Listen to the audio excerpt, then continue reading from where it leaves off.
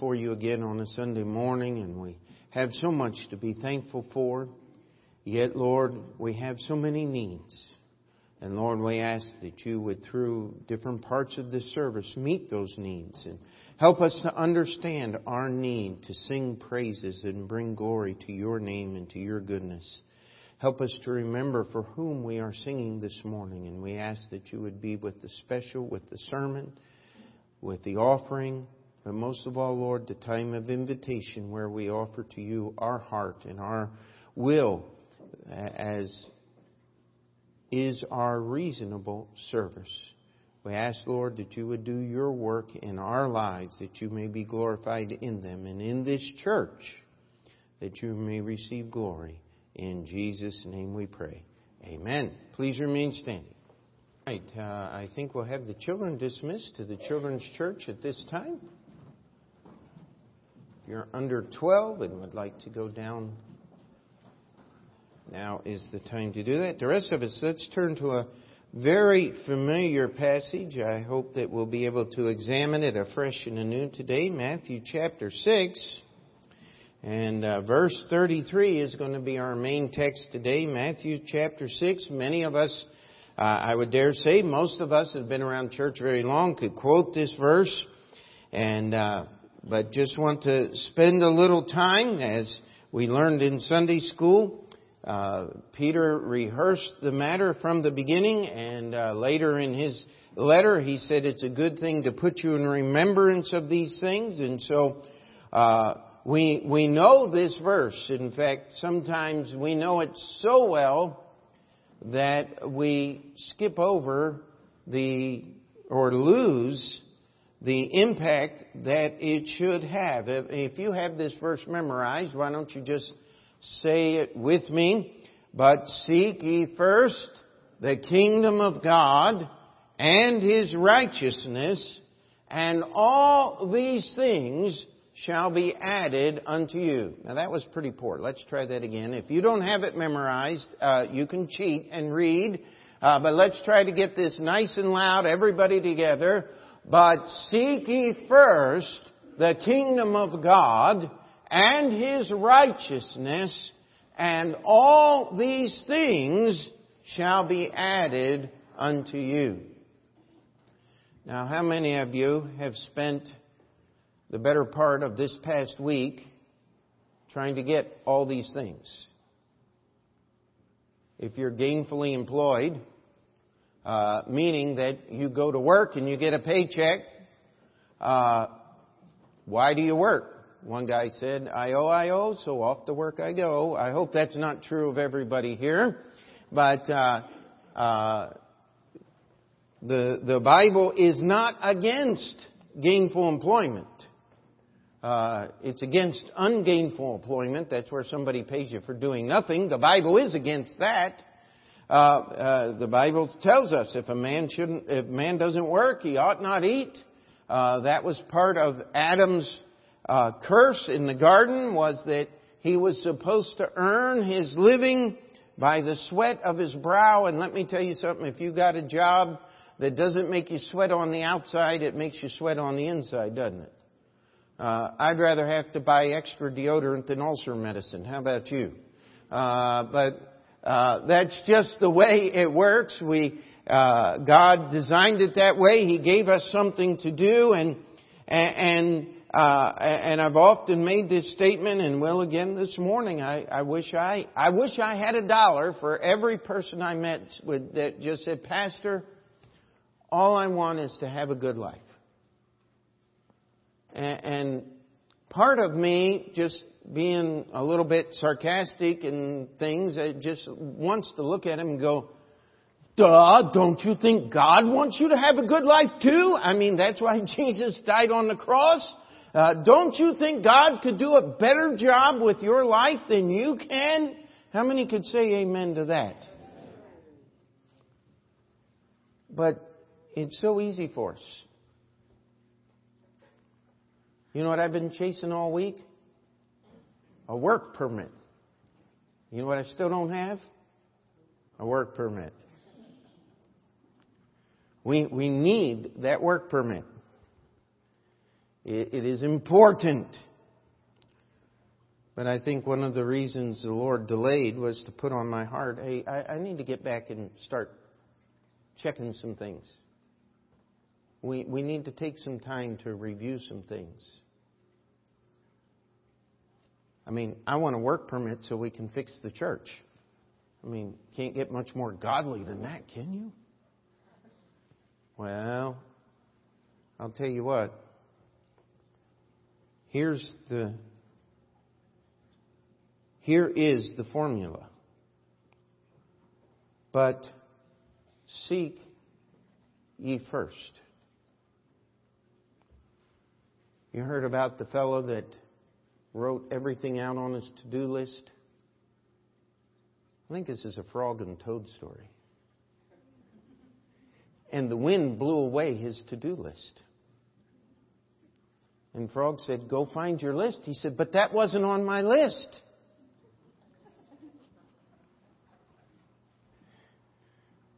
How many of you have ever had a day like that, huh?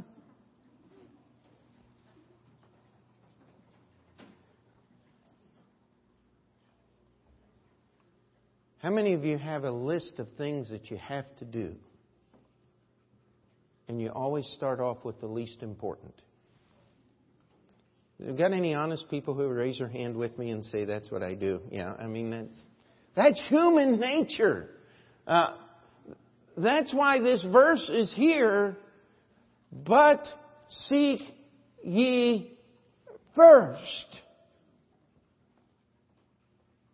I want to challenge you this morning. You are seeking something in this life. Unless you're one of those people that just sit around and do absolutely nothing. And that doesn't last very long. God has intended for us to be people of activity. He has put within the human makeup. It's in our DNA. We've got to do something. I mean, little children. I remember when Philip broke his leg. And I said, Doctor, what do we got to do about this? He said, fortunately, nothing's moved. We're going to put a cast on it. And he said, don't worry about therapy. He said, that's for adults. He said, little children, he wasn't quite 3 at the time. He said, little children will do their own therapy automatically. They'll start moving things as soon as they can. And he'll get all the range of motion. You don't have to worry about a thing. God put within us to move, to do things, to accomplish things. The problem is the order. The problem is the priority. I had a little app I got with it was supposed to take my to-do list off my phone and put it onto the computer and take it off the computer and put it back on the phone. Anybody ever have one of those? I mean, and then it has the thing where you can mark the priority, the importance of the task. And so I got looking at that one day, and I had like 25 tasks, and every one of them was listed top priority. You know what? Doesn't work. You got to start somewhere. When I was a young boy, I did not grow up on a farm, but my dad wanted me to think that I had. Amen. He would rent garden spots, and we would oftentimes we'd get a week or so off. The plant where my dad worked would shut down for. I remember one time, it was very memorable, it shut down for 2 whole weeks, and we went fishing for 2 whole weeks. Oh, that was fun. You know what wasn't fun? When we got back, the weeds had been growing in all the gardens for 2 whole weeks. And when you looked out over the garden spot, I mean, you couldn't even hardly see the plants. The corn was sticking up above the weeds, but The weeds were as tall as the tomatoes, and the cucumbers and squash and all that was just buried. And I mean, it just looked like a bad patch of grass is what it looked like. And my dad said, "You boys better get to work." Where do we start? My dad, not being a man of great education, just reached down, picked up the first weed and said, "How about here?"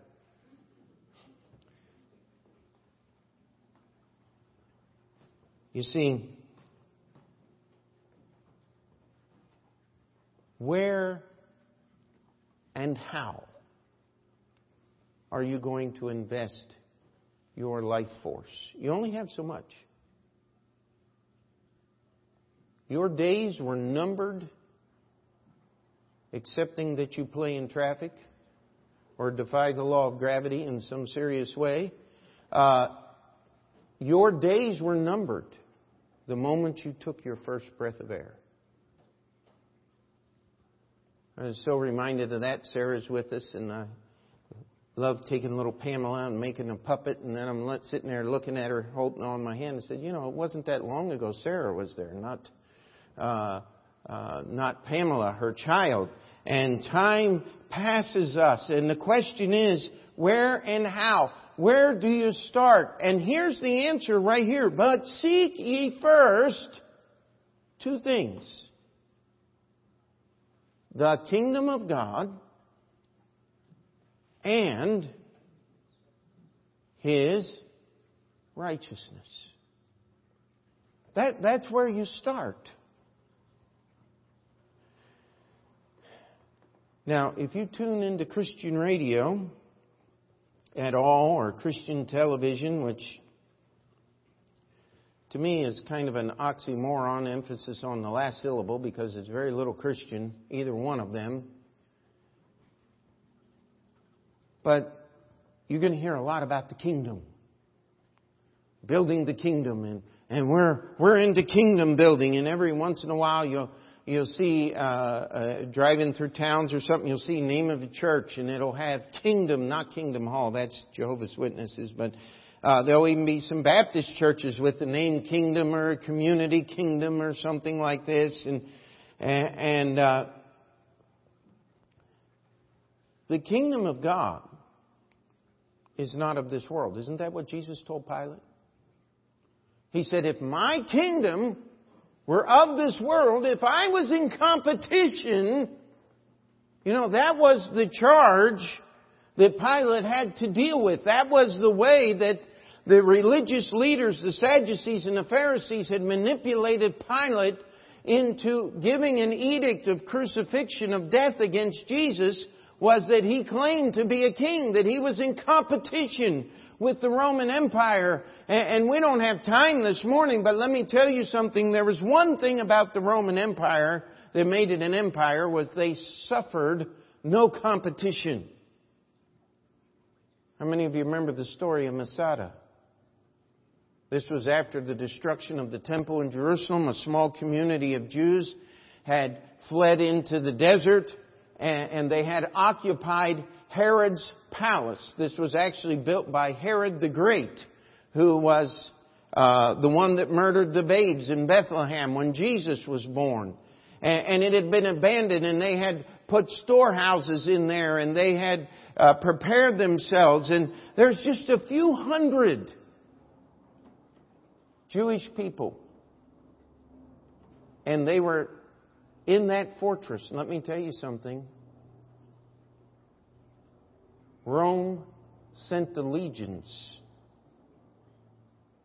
the entire force of the Roman army, for as long as it took to breach those walls and to put down that insignificant, unimportant, truly, in every sense of the word, non-topical rebellion. That's the way Rome was. And so Pilate is examining Jesus and said, "They say you're a king. Are you trying to compete?" And Jesus said, "Listen, my kingdom's not of this world. If it were," he said, "my servants would be fighting for it. But they're not going to fight, because my kingdom isn't from hence." Do you know that's the reason why there's so much religious war going on? How many of you understand that Islam is trying to build a kingdom for their last imam or their last caliph, who I believe is going to be the equivalent, is going to be the person the Bible identifies as the beast or the Antichrist. That's who they're looking for. World War I was basically fought between the Orthodox and the Catholic churches on who would have the right to build God's kingdom on earth. And the horror of death and destruction really destroyed what at that time was known as the doctrine of post-millennialism. That man would build the kingdom and that Jesus would descend from heaven and sit upon the throne. The only people who would still cling to that are just deluded and deranged in many other things.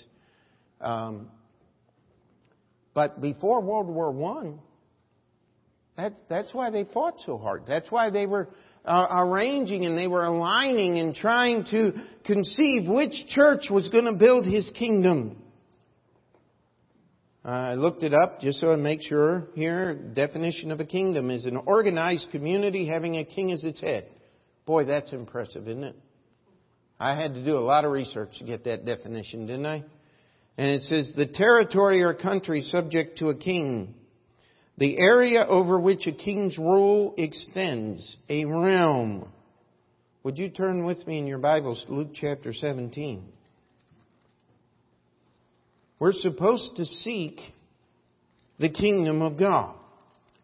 Now, if that kingdom were a physical kingdom, then we should be out there fighting with everybody else, trying to tell them that we're right and they're wrong and all of these things. But that's not the kingdom that we're supposed to be seeking. Look at verse 20. It says, when he, this is Jesus, was demanded of the Pharisees when the kingdom of God should come, He answered them and said, the kingdom of God cometh not with observation. Neither shall they say, lo here, or lo there. For behold, the kingdom of God is within you. He said the kingdom of God is within you. How do we seek that kingdom? Well, the kingdom is the area that the king controls. Amen?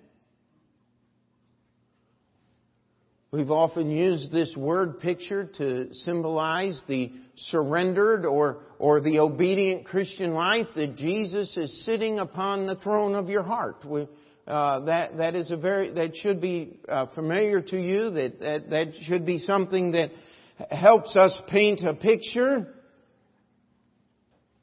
The idea is that the kingdom of God is within you. It should be, Jesus should be ruling in your heart.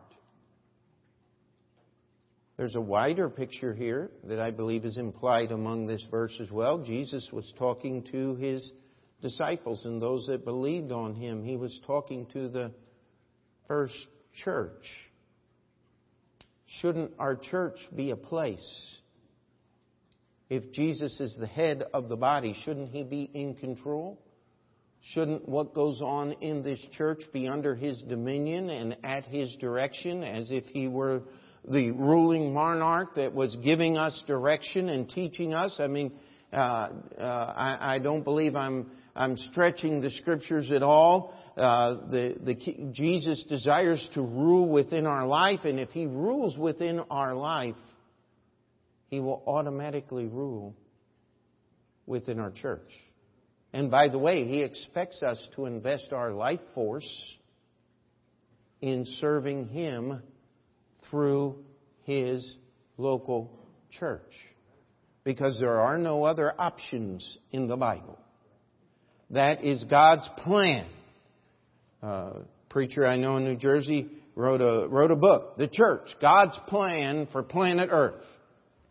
Yeah, that's a pretty good title. That's what the plan is. You study your Bible from Acts chapter 2 to Revelation chapter 4. Everything is by, through, for, about a local church. And you know what? Sometimes those local churches work together.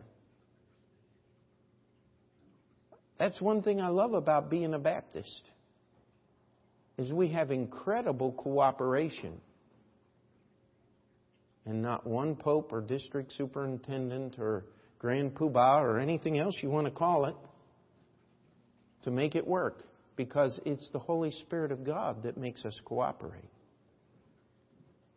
I mean, I praise the Lord for what our church does for missions.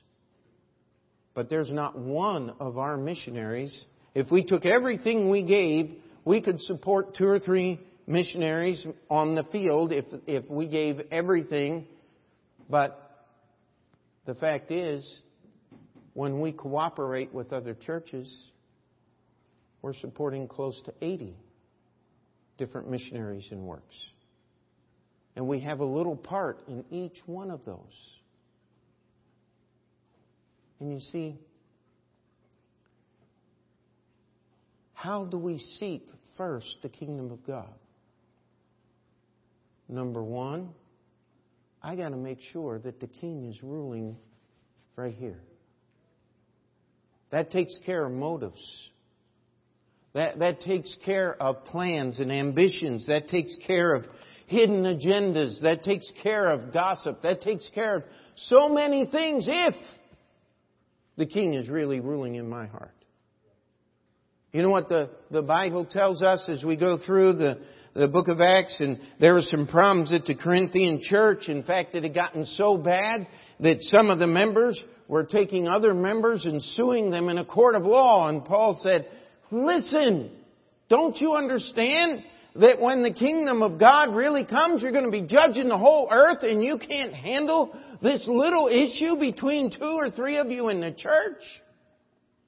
He said, I speak this to your shame. He said, take him which is least esteemed. He said, take the dumbest one in the church.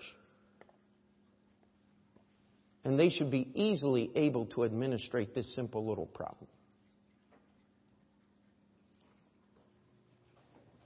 You see, if the kingdom of God is ruling, if Jesus is ruling within us, you know something? It's going to be hard to offend you.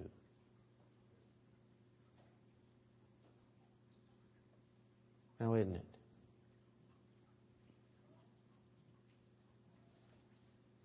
Why did it get so quiet?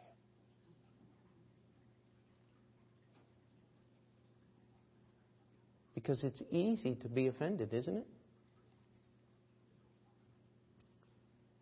How many of you noticed that on the subways, people just push into you a lot more than they did a few years ago? Am I the only? Okay, I'm not the only one that's noticed that.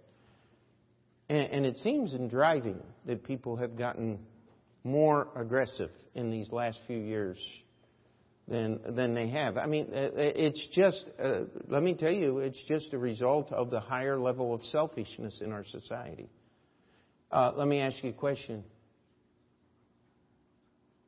If Jesus is ruling in our heart, what does He do to selfishness?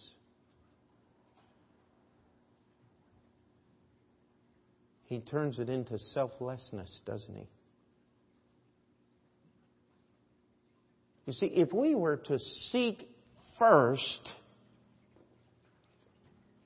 the kingdom of God,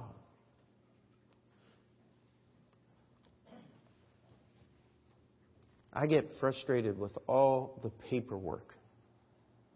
Just filing papers to try to work on the building. If it were just working on the building, we'd be done by now.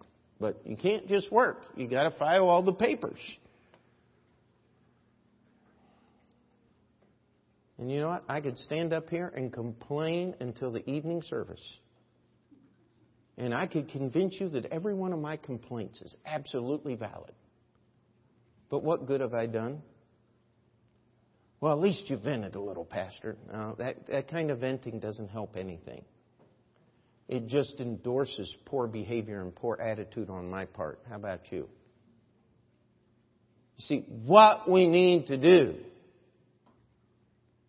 is take a few minutes when we start the day and make sure the King is actually on the throne and giving direction and ruling us for the day. How many people would say amen to that? You see, that's the kingdom. Turn over a page or so in your Bible if you need to Luke chapter 18, verse 16.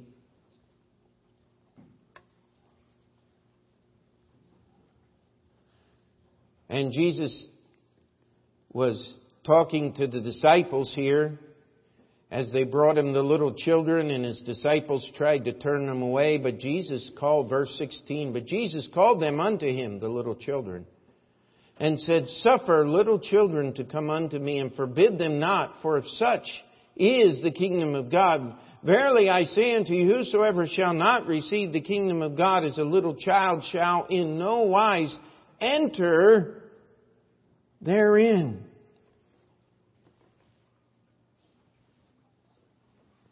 You know, it is, we try to be adults, do we not? We try to be mature. We try to handle things. But here's what Jesus said. If you don't receive the kingdom of God as a little child, you're not going to enter it in. You remember how you got saved? If you're here today and you are saved, do you remember the day when you finally gave up and said, okay, God, it's all about you. It's not about me. How many remember that day? Could you say amen? Remember, you stopped trying to pay for your sin. You stopped trying to be mama's good little boy. You stopped trying to be good enough to please God. And you just said, what Jesus did on the cross is all I need. That's how you got into the kingdom, by the way. You accepted it as a little child. It doesn't take great brains or intelligence or great desire or great effort. It takes great surrender. Well, if that's good enough to get you started, do you think that's good enough to keep you there? I like to put it this way. What you did to get saved is what you do to keep living for Christ. You know, they say the difference between men and boys is just the size of their toys.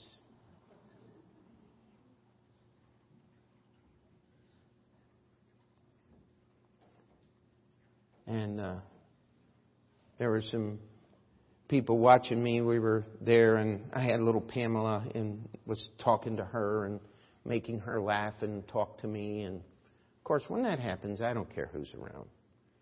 And people were just, it was a family we knew. They were actually missionaries for a while in Sri Lanka. We supported them a little bit. Now they're back. I'm not sure what all's happening there, but they'd known us, and they were just laughing. And somebody came over and said, you need to calm down a little bit, Dad, or they're laughing at you. I don't care. I'm having fun with Pamela. Why couldn't we have the same attitude with the Lord Jesus Christ? Stop caring what the world thinks about us. And start caring what Jesus thinks about us. You know what? Life's a lot more fun when you stop worrying about what other people think about you. Amen? You know, that's the neat thing about a little child is you can be in a big auditorium and all kinds of fancy stuff going on. And there's a dead time. Don't do it while they're preaching or singing or the service is going on, but you can just sit there and get out a little sheet of paper with a little friend and play a game of tic-tac-toe. And you know what? They're having the time of their life. Why? Because some adult is paying attention to me. You know what? Jesus wants to pay attention to us. But we've got to return that attention. Amen? We've got to stop worrying about everything on this level and start taking care of this level. And when we do, when we got things right up here, all the rest of this stuff kind of just takes care of itself now, doesn't it? That's what this verse is saying. But seek ye first the kingdom of God. And by the way, Jesus in Luke chapter 9, we won't turn there, just listen very closely, you know the verse. And Jesus said unto them, no man, having put his hand to the plow and looking back, is fit for the kingdom of God. This idea of the kingdom is not a trial and error thing. It's not something that I put on Sunday morning. This is 100% 24/7, 365.25 days every year. The kingdom of God should be our first thought. And it would solve a lot of other things. You know, that person that is just driving me crazy wouldn't be so important if my first thought is the kingdom of God. Letting Jesus rule in my heart. Maybe I take my foot off the accelerator a little bit and just let Him get on ahead instead of worrying about it. You know, we do these things because it is difficult for us. We're seeking something. We're always after something. Isn't it true? It says, seek first the kingdom of God. That's a daily thing. That's something you never need to take a break from. It is not the problem. It is not the source of stress. It is the alleviation of stress. It is the answer. If we would seek first the kingdom, it would solve so many issues in our life for us. But then we go on. There's an and in there. That conjunction means we're headed in the same direction. It's not just enough to seek that kingdom. We've got to seek His righteousness. Now you notice that personal pronoun, His, is in there. That denotes ownership. You see, I'm not seeking my righteousness. I'm seeking His. Would you turn with me to Romans chapter 1? Romans chapter 1.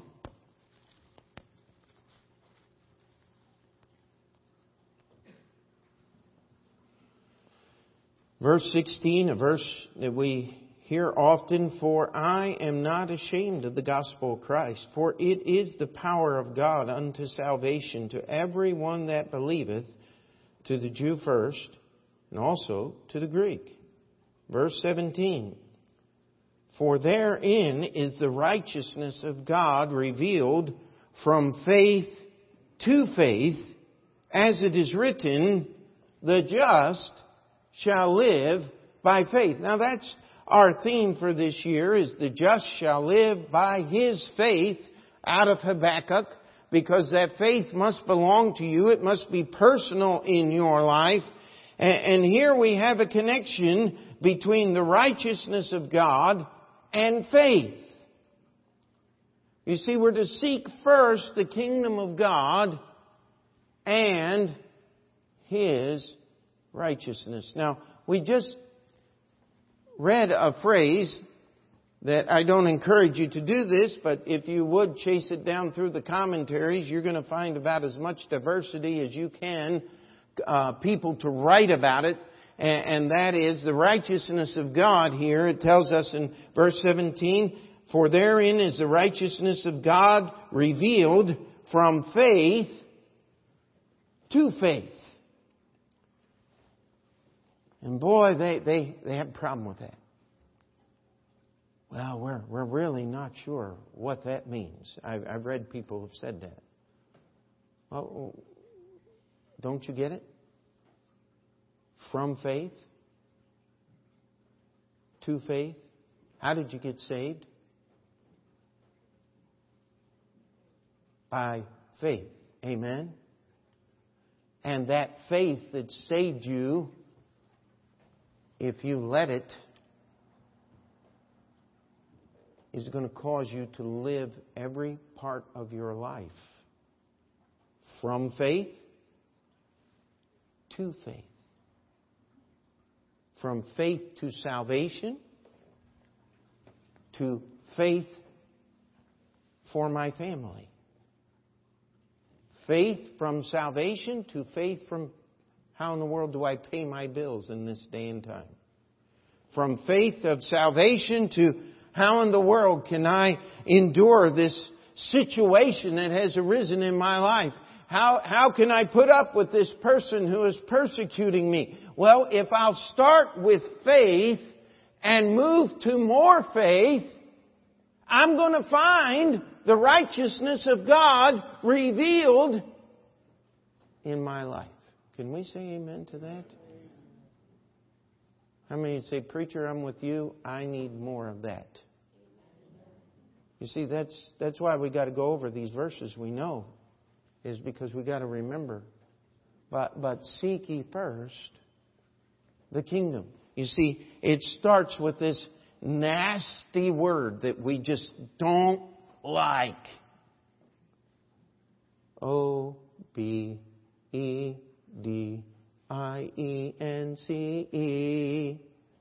Obedience is the very best way to show that I believe. And now you know why I don't ever sing any specials. Amen?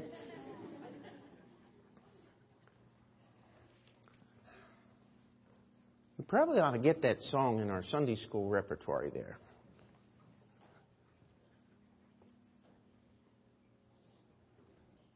Now, if you have children, you want them to learn to obey. Isn't that good? You don't want them to learn to disobey. Has anybody ever had to teach their child how to disobey? I don't think so. It comes naturally. You see, let's just get the next verse here. Romans chapter 10, if you would. Just Romans chapter 10. Paul's talking about Israel, but the application is so pertinent for us today. He's talking about Israel. It says, for they, being ignorant of God's righteousness and going about to establish their own righteousness, have not submitted themselves unto the righteousness of God.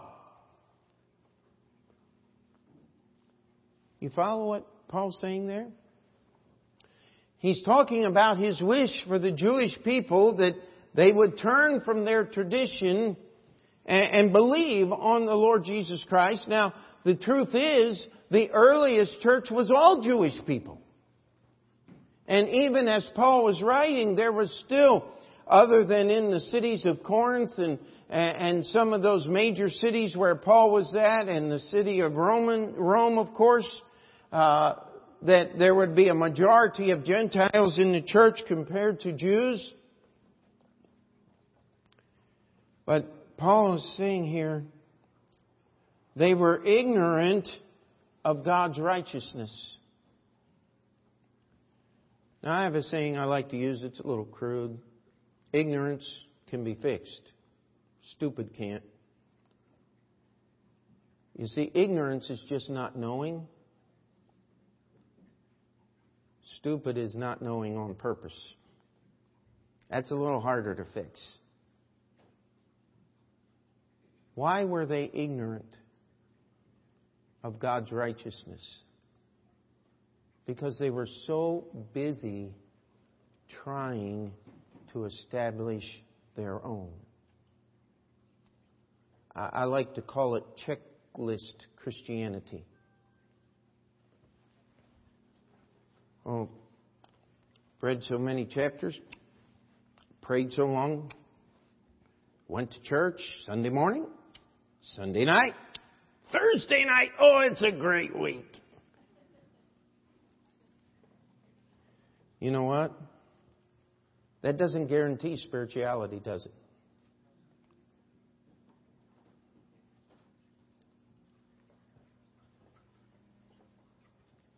Now, can you be truly spiritual and not do those things?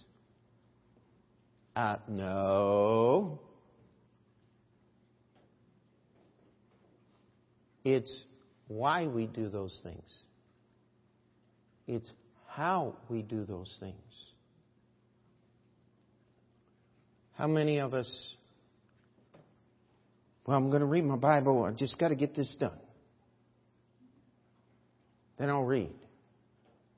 And we make a mess doing what we're doing, and then we find the verses that would have fixed the mess in our Bible reading. Anybody ever had that happen? Okay. Well, at least you're reading your Bible, amen? But if we did it the other way around, wouldn't it be better? If we started out by seeking the kingdom and His righteousness, if we take the faith that saved us and ask God to make it applicable or living in today, we're going to see His righteousness revealed. It won't be some theological discovery in the Scriptures. It'll be a practical solution in daily living. You see, that's how God's righteousness is really revealed. I believe in academics. I believe that we ought to study. I believe that we shouldn't just play around with things. But there's a whole difference between knowing things up here and knowing things down here now and there. You know, how many people, I wonder, are going to miss heaven by about 18 or 20 inches, depending on how tall they are? They got it all up here.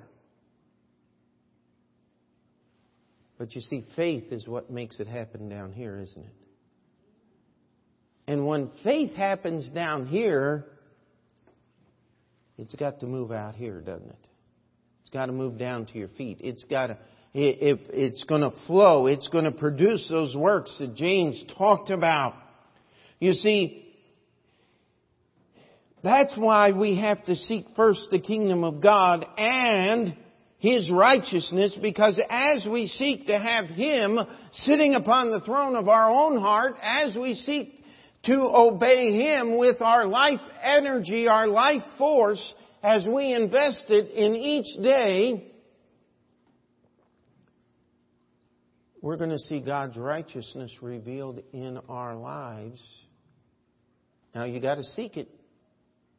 You got to want that as the final goal. If all you want is to quote unquote have a good life, let me tell you, the devil's going to be there to short circuit this process. But what looks good today doesn't always last till tomorrow, does it?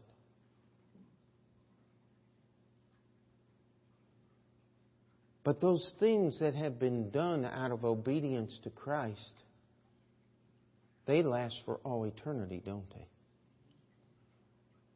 You see, there's an eternal scope to this thing. That's why we are supposed to be looking past.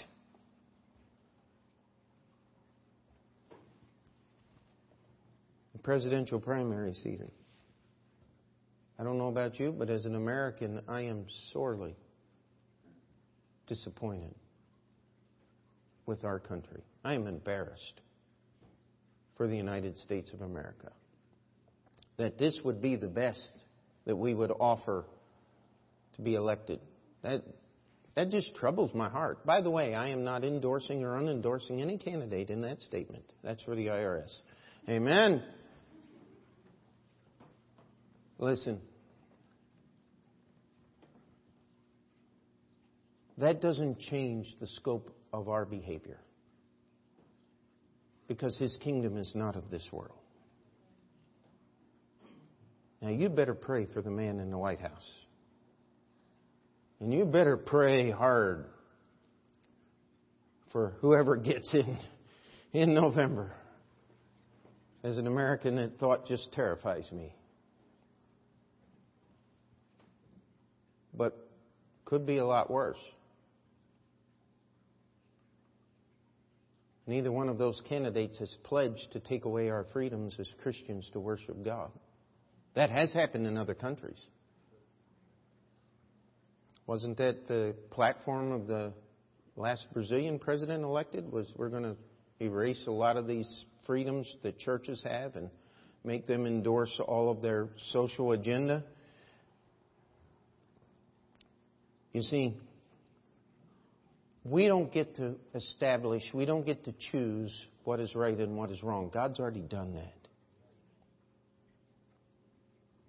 What we are to choose is the righteous alternative. Amen? What we are to do is, Paul put it this way in Philippians chapter 3, and be found in Him, not having mine own righteousness which is of the law, but that which is through the faith of Christ, the righteousness which is of God by faith. You see, that's how I get victory over this world in which I live. That's how I don't become part of the world, but I still live in the world, is because I am seeking first the kingdom of God, Jesus ruling in my heart. That my life and the things that I want and what I am doing is not going to hinder, is actually going to help put forth the things that we are doing together as a church. You know, we've got some very important things we're working on as a church. And I want to just remind you, yes, I am very busy since we've started on this thing with Union. But I'm never too busy to take a phone call. Now, if I'm 40 foot up in the air, I will return your message when I get down to Tierra Firma. Is that okay? But we have to understand something. We're striving to save a church. Amen? And it's not going to be easy. The devil's going to fight us. And he is every step of the way. But you know something? We need to seek first the kingdom of God and His righteousness. So if you hear me complaining about the building department again, say, Pastor, do you remember last Sunday's sermon? You see, we've got to seek first that kingdom.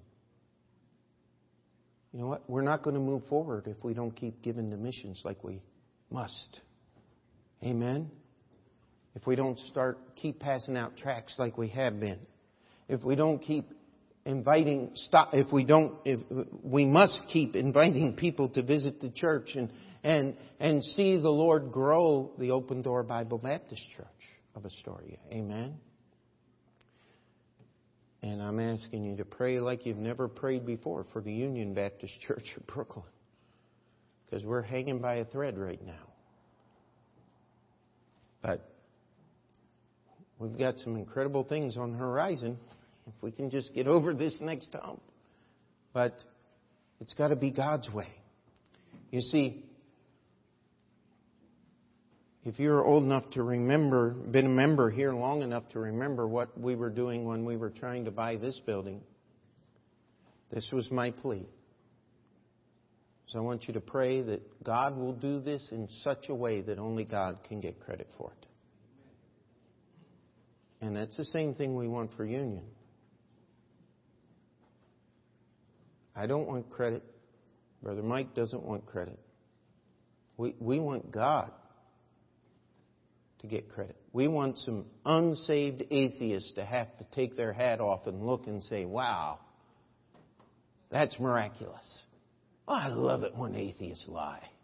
Oh, I do. I just enjoy it.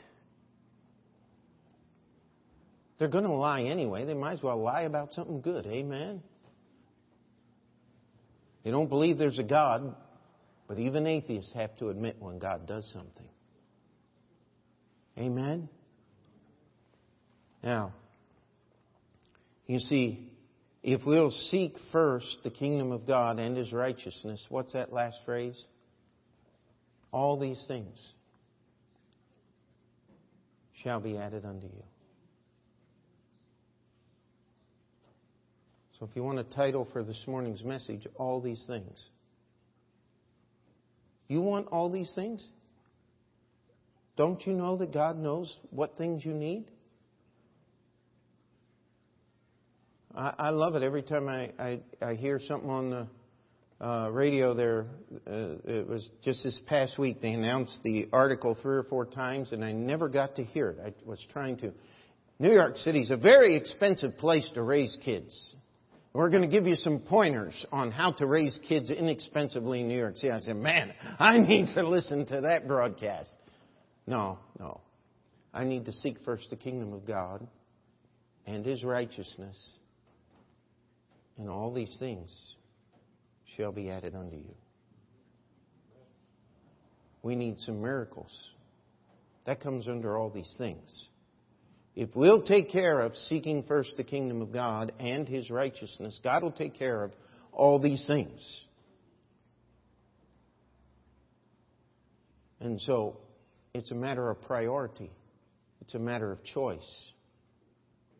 You only have so much life force. You only have so much energy. When it's gone, you're going to be gone with it. I like what Brother Shaw used to say. Some of you remember him when he was with us.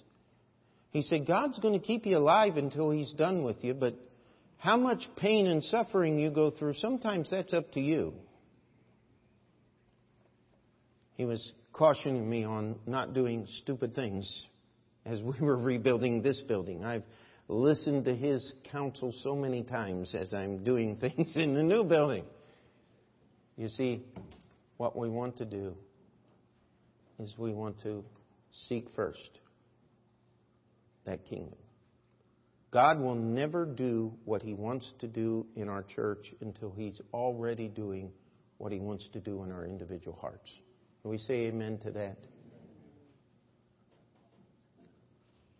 But we still need to seek His kingdom in our lives and in our church. That means there's effort that has to be put forth. There are sacrifices that have to be made. There are decisions that have to be made for us to do that. And His righteousness. And that righteousness comes by faith. By just simply obeying God's Word. We're going to start right here and get the first weed. And we're going to move through that thing. And before you know it, we're going to see God's righteousness revealed. Not in some theoretical lecture, but in practical daily living. Because God will take all of these things and He'll add them to us. Stop worrying about the things. That's God's job. You start worrying about His kingdom and His righteousness. And He'll take care of those things. He has for our church. I believe He will for Union. I believe that He will until He comes to get us. And all God's people said. Dear Heavenly Father, we come before You in prayer this morning. And Lord, we ask that once again You'd bring to our minds and our hearts this verse that we know so well. That sometimes we overlook what it actually says. Lord, we ask You to work in our hearts and minds and allow us, give us grace to seek first. Help us to have the spirit of that little child and just believe You. We ask that our faith would go from faith in salvation to faith that will solve any life problem that we face. We ask for Your grace, dear Lord. that we may live lives that will bring glory to You. In Jesus' name we pray. Amen. Let's stand together as Andrew comes and leads us in the hymn of invitation. If you need to come and pray, the altar is open.